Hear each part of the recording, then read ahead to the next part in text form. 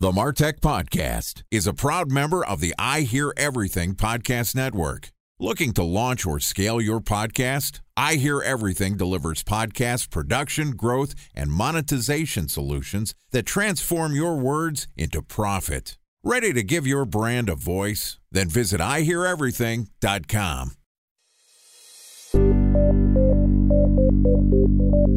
From advertising to software as a service to data. Across all of our programs and clients, we've seen a 55 to 65% open rate. Getting brands authentically integrated into content performs better than TV advertising. Typical lifespan of an article is about 24 to 36 hours. If we're reaching out to the right person with the right message and a clear call to action, then it's just a matter of timing. Welcome to the MarTech Podcast, a Ben J. Schaap LLC production. In this podcast, you'll hear the stories of world-class marketers that use technology to drive business results and achieve career success. We'll unearth the real-world experiences of some of the brightest minds in the marketing and technology space so you can learn the tools, tips, and tricks they've learned along the way. Now here's the host of the MarTech Podcast, Benjamin Shapiro. Welcome to Marketing Superstar Week on the MarTech Podcast. Every day this week, we're going to talk to one of the most well-recognized marketers in the world. Joining us today is Rand Fishkin, who is the co-founder and CEO of SparkToro, which helps entrepreneurs, marketers, and product folks of all stripes uncover the publications and people that influence their target audience. SparkToro's powerful dataset contains 70 million public web and social profiles with a simple-to-use research tool that's free to try. And prior to founding SparkToro, Rand was the founder of Moz, a leader in the field of search engine optimization tools, resources, and community. And he's also the author of multiple books, including The Art of SEO, Inbound Marketing and SEO, and his most recent work, Lost and Founder. All right, here's the first installment of Marketing Superstar Week, where Rand and I discuss his tips for building a startup. All right, here's my first conversation with Rand Fishkin, co-founder and CEO of SparkToro. Rand, welcome to Marketing Superstar Week on the MarTech Podcast. Benjamin, thank you for having me. Great to be here. It's an honor and a privilege. You know, you and I talked on my other podcast, the Voices of Search podcast. You're like the biggest name in search engine optimization, and you haven't worked in that industry in 3 years. Yeah, I was going to say, is it a decade? But it feels like a long time. Yeah, it's been 3 years, and yet it is one of the oddest things in the world being sort of strongly associated with a field you haven't worked in several years. I mean, I get it. I understand it, but it's also strange. I think it's like Matt Cutts when he left Google, when he went to work for the federal government. And folks are like, oh, you still must be at Google. You know, I'm emailing you 5 years later and being like, hey, can you fix my website? He's like, what? Yeah. Something tells me that he's not responding to those emails. And fortunate for us, you responded to an email request from me. You were reaching out for product feedback. And so naturally, I reached out to you and said, I don't have any product feedback for you, but would you like to be a guest on a podcast? And here we are. So, hey, I appreciate you being our guest. It's an honor to have you on the show. I want to start off our conversation. We're going to cover a couple different topics this week, a little bit about your tips for growing companies, some marketing operation strategies. And I'm actually, at the end of the week, we're going to talk a little bit about what your life is like as a celebrity in the marketing field. Let's start off from the beginning. Building startups, something that you've done multiple times. Not only did you start Moz, you started SparkToro, an up-and-coming growth company centered around helping people find who their target audience is. You wrote the book on starting startups, Lost and Founder. Tell us a little bit about some of the things, some of your strategies. Give us an overview of what's in the book, Lost and Founder. Sure. For many folks who've read a lot of business books, I think Lost and Founder is a significant departure because it does not take one concept and pepper you with details and examples and evidence, case studies and research chapter after chapter, which is what most business books do because it's very, very compelling from a marketing and product standpoint as a business book to have a singular idea that you can describe in a few sentences and sort of, you know, the Wikipedia version will give you like 80% of the book's content. Lost and Founder is not that. It is a series of lessons learned over a long 15, 17-year lifespan of building a technology startup that was almost a breakout superstar unicorn type of company, but did not quite make it, right? Moz sort of had this rapid growth trajectory to about $40 million in revenue per year, looked like it might have been a candidate for IPO if that had a couple more, maybe 3 more years of growth at those rates, but instead plateaued and then struggled and experienced a lot of hardship, had layoffs, all that kind of stuff. And so rather than keep that to myself, which I think is what most startup founders who experience those types of struggles do, I decided to be as transparent about the struggles and the failure and the things that didn't go well as the success stories are about here's what we did and why we're amazing. That resonates with me. I've read a fair amount of the sort of methodology type books. The lean startup was the first one that comes to mind, which is like test and iterate, like one sentence, not even a sentence, a phrase.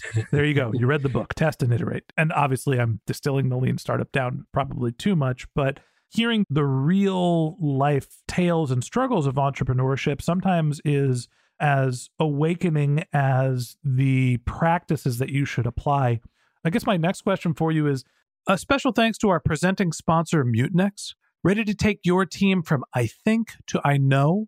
Then join brands like Samsung, ING, and Asahi who make better marketing decisions with Mutinex. Mutinex Growth OX, the marketing mix modeling platform that makes measuring ROI fast, easy, and cost-effective. Request a demo at mutinex.co. That's MUTINEX.co. Time for a 1-minute break to hear from our presenting sponsor, Mutinex. In 1919, John Wanamaker said, "Half the money I spend on advertising is wasted. I just don't know which half." Well, the advertising landscape has changed since then, and instead of reaching your audience on 2 channels, you're probably reaching them on 20. Turns out John didn't know how easy he had it. But that doesn't mean that you should give up on striving towards marketing effectiveness. No matter how complex your marketing strategy is, Mutinex Growth OX is the market mix modeling platform that measures the impact of marketing on your bottom line. Mutinex's market mix modeling platform calibrates your insights against the latest market conditions so you can make media and marketing investment decisions confidently and quickly. Ready to take your team from I think to I know? Then join brands like Samsung, ING, and Asahi who make better marketing decisions with Mutinex. Mutinex Growth OX. Your best decision starts here. To learn more about Mutinex, go to mutinex.co. That's MUTINEX.co. Okay, here's the rest of today's interview.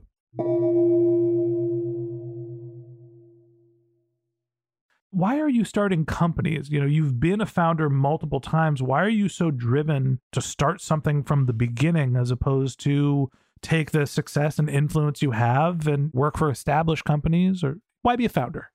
There's a multitude of reasons, but the reality for sure with Moz was that it was a completely accidental, fell into a situation. I dropped out of college, didn't have a whole lot of ideas of what I wanted to do other than work in web design and making websites. Started doing that in high school, actually, and then into college for my mom's business. My mom, Jillian, had been running this small business marketing consultancy in the late 90s. Her clients started needing websites. So I fell into this practice, joined her company full time.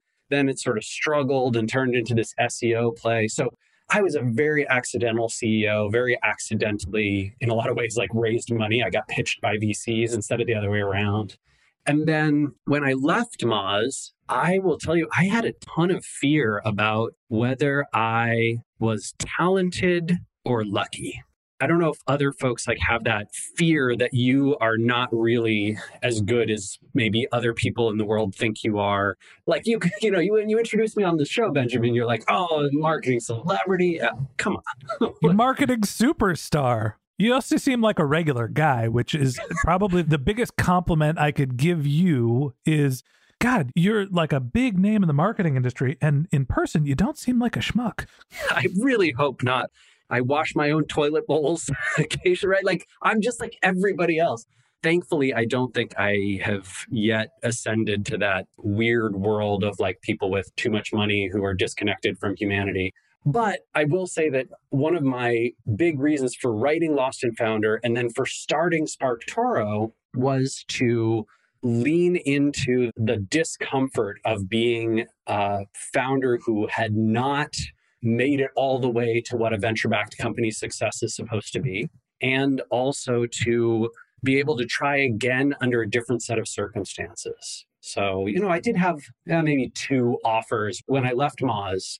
I had like 2 companies reach out that were reasonably real offers to join those companies and make much, much more money than I'm making now at my own company. And had conversations with Geraldine, my wife, about whether that was something that was interesting for me, and determined that I would not be truly happy there. I could probably contribute. I could probably make some money. It could probably make us a little more comfortable and secure for the future. And thankfully, Geraldine and I were both willing to prioritize my personal life satisfaction and professional satisfaction over putting in 4 or 5 years of grind at places that maybe I didn't love or support fully in order to be able to do what I wanted to do, which is really to make a dent in 2 kinds of worlds, right? SparkToro is, I hope, Benjamin, it is making a huge difference for a lot of people in the market research and marketing world, giving them data that they never had before.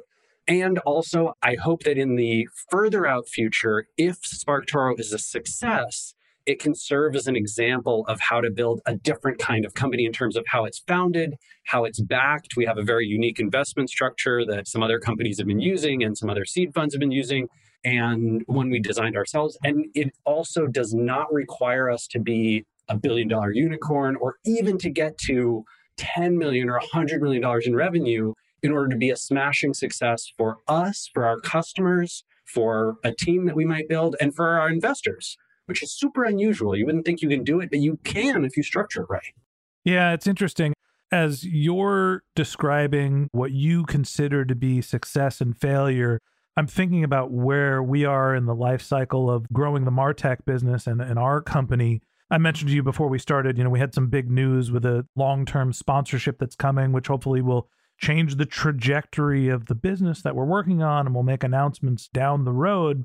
And my first reaction as the founder of the media company that we're running is don't change anything. Keep operating like we are, because the goal isn't to get to this point. It's to get to like 3 points from here. And it's interesting to hear from you where you're like, yeah, on some level, Moz to me sounds like a breakout success as a founder where you built a company to, $40 million in revenue. That sounds like an astronomical amount of money when you're the founder. That's $40 million a year. Yeah. And on the flip side, like there's some emotion in your voice where you sound like that experience wasn't as successful as you wanted it to be. So, what's crazy, what's super surprising to so many people in my world, when I talk to folks in the marketing universe or folks like yourself, and I tell them like, oh, I know people who run companies that make $1 million a year who are technically far more successful than I ever was with Moz because of what the criteria for success are. When you change the definition of what success means, you alter who gets to be considered a success and what that means.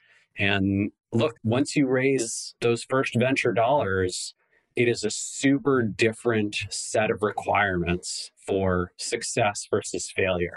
And everything stuck in the middle is not success. I think that's one of the biggest things that people that want to found a company don't comprehend when they get started. The different paths that you can go down. I think that the stereotypical, I'm going to start a company, I'm going to take an angel investment, then venture capital, and I'm going to try to grow the company to be $1 billion company. And if it becomes a $1 billion company, I am going to be successful. And there are multiple different routes. We've self-funded and bootstrapped, and we're part of the creator universe, so I didn't have to take any funding for this business. Sounds like you've got a different structure in your business. When you think about the different types of fundraising and then what the goals are related to them, do you have some sort of segmentation, bootstrapped, angel investments, VC? Like, talk to me about how you think of the different options. So I think there are a bunch of different ways. There's completely bootstrapped, which tends to mean no outside investment whatsoever from anyone else. But it usually means investment from a relatively well-off founder or set of founders. right? Very, very rare that, in fact, you can start a company with no money whatsoever. Not impossible. And certainly in the media world, there are some people who've done that. The consulting world has some people who've done that. Then there's kind of crowdfunding, like you raise money from customers and potential customers. Then there's what I sort of term all of the indie funding. So independent kinds of funding that don't match the classic angel venture model. And then finally, angel venture model, which is very well structured and well known.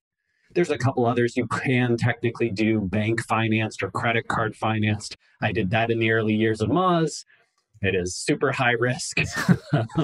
And I'm not sure I'd totally recommend that either. But maybe it's not as bad as venture. I don't know. It's a tough call. I think that with all of those different types of fundraising and sort of capitalization for your business, the end goals of what is considered success, right? What trickles down radically different to the owners, right? $1 billion company as opposed to $1 million company. If you're bootstrapped, like a media creator like our business, we haven't taken any funding, and you make $1 million a year, you got to pay for your resources and you get hundreds of thousands of dollars of revenue. Hopefully that works that way. Wouldn't that be nice? Amazing. That's a wonderful business, right? And you can choose to pay your employees more, and you can choose to invest in causes that you like, and you can choose to structure and do whatever you want with your business. If you decide that it's no longer a match for you, you're like, gosh, I'm burnt out, I'm tired, I want to take a few years off. Great, I'm going to hire someone to run the company for me. I'm going to do something else. Yeah. That works great. You can totally do that.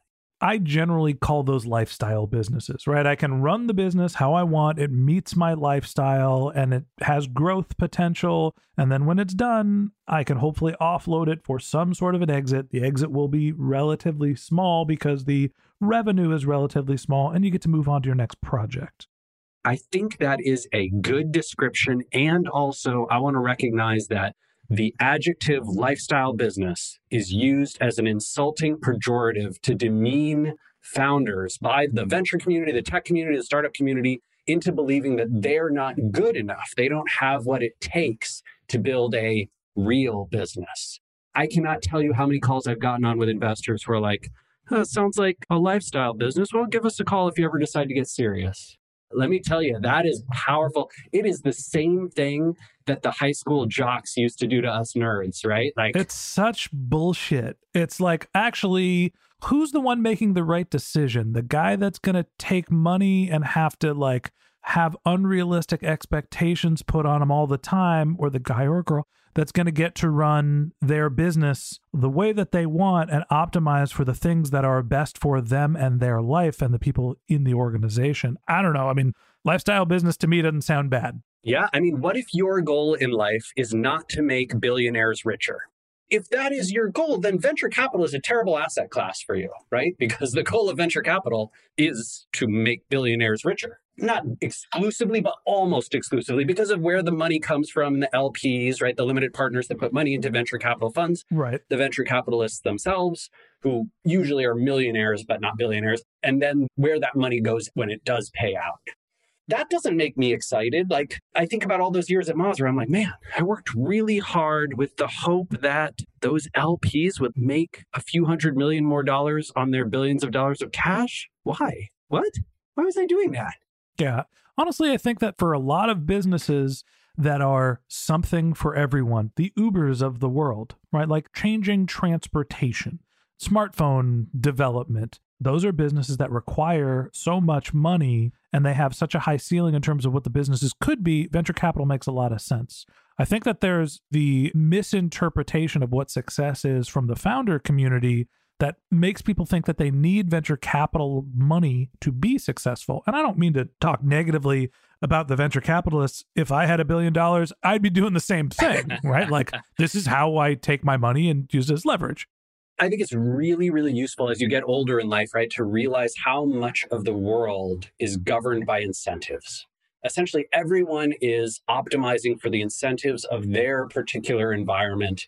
And a lot of us, because of the incentives of our environment, have a very difficult time being empathetic to other ideas or considering whether the thing that we're doing might not be the best thing for the world.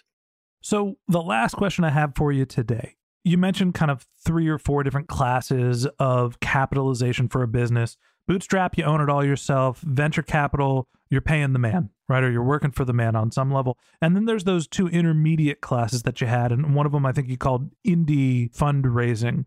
Talk to me about not only the way that those mechanics work, but also what are the incentives for the investors and the founders? Because they have to be somewhat different than the venture capital incentives. So there's a wide range, unlike venture capital, which has a very well-established structure that almost every angel investor, almost every venture capitalist follows. There are a very wide range of indie funding options. Like that could be carved into its own 50 different sets. What's great about them is you can find one that works really well for you and your business and how you feel that business is going to grow. You can look at something like Clearbank, which is funding for e-commerce businesses primarily, although now they're starting to do SaaS and software and tech and other things too, where they sort of like analyze your business, look at how much revenue you're making and how much you can afford to give them back in profits over time. And they sort of come in if your trajectory matches. Or you can look at something like Tiny Seed, which uses SparkToro's investment model. And full disclosure, Geraldine and I are investors in Tiny Seed. And that's hey, we're going to invest on the promise of what your business looks like. It has to be subscription recurring revenue. And if it looks promising, we'll invest. And if and when that takes off, we take a % of your profits for the long term, which is how SparkToro works as well. Our investors take a % of profits for the long term, which works great. If we don't make profit, they don't make any money. But if we do, everybody's winning. So it incentivizes just a very different kind of structure. What I like in the world and as a business owner, and I think can be compelling for a lot of other business owners, is analyzing what makes sense to you, how you want to contribute to the world around you, whether you want to build a big business with thousands of employees, or whether you want to build a small business that's profitable and sustainable and lasts for a long time, whether you believe that small and medium businesses are good for the world and the ecosystem around you, or whether you think one or two monopolies dominating the space is what you're really excited about. Great. You pick the one that works for you. That is what I would recommend folks do. And I think, unfortunately, the media ecosystem around startups has biased almost everyone to think first of angel and venture, when in fact, angel and venture model is the classic one, is wrong for like 99% of businesses. And even venture capitalists say that.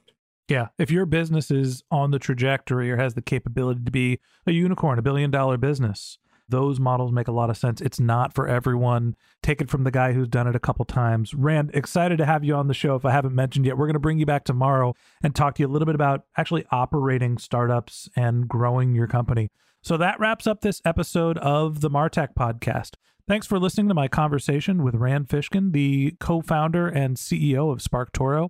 If you'd like to hear more of Rand and my conversation, we're going to publish an episode every day this week. So hit the subscribe button in your podcast app and check back with us tomorrow morning when Rand and I talk about learning from your customers and your market. If you can't wait until our next episode and you'd like to get in touch with Rand, you can find a link to his LinkedIn profile in our show notes. You can contact him on Twitter. His handle is Randfish, RANDFISH. Or you could visit his company's website, which is SparkToro.com, SparkToro.com. Or you can find his most recent book, Lost and Founder, at SparkToro.com/book. Just one more link in our show notes that I'd like to tell you about. If you didn't have a chance to take notes while you were listening to this podcast, head over to martechpod.com, where we've got summaries of all of our episodes and contact information for our guests. You can also subscribe to our once-a-week newsletter, and you can even send us your topic suggestions or your marketing questions, which we'll answer live on our show. Of course, you can always reach out on social media. Our handle is MarTechPod, MarTechPod, on LinkedIn, Twitter, Instagram, and Facebook, or you can contact me directly. My handle is Ben J. Shap, BenJShap. And if you haven't subscribed yet and you want a daily stream of marketing and technology knowledge in your podcast feed, we're going to publish an episode every day this year. So hit the subscribe button in your podcast app and we'll be back in your feed tomorrow morning. All right, that's it for today. But until next time, my advice is to just focus on keeping your customers happy.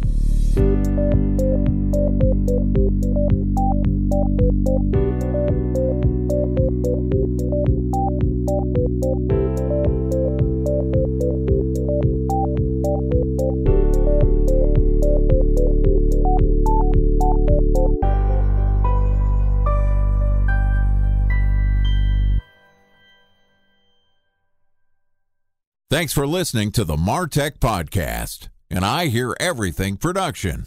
Looking to launch or scale a podcast like this one for your brand? Then visit iheareverything.com.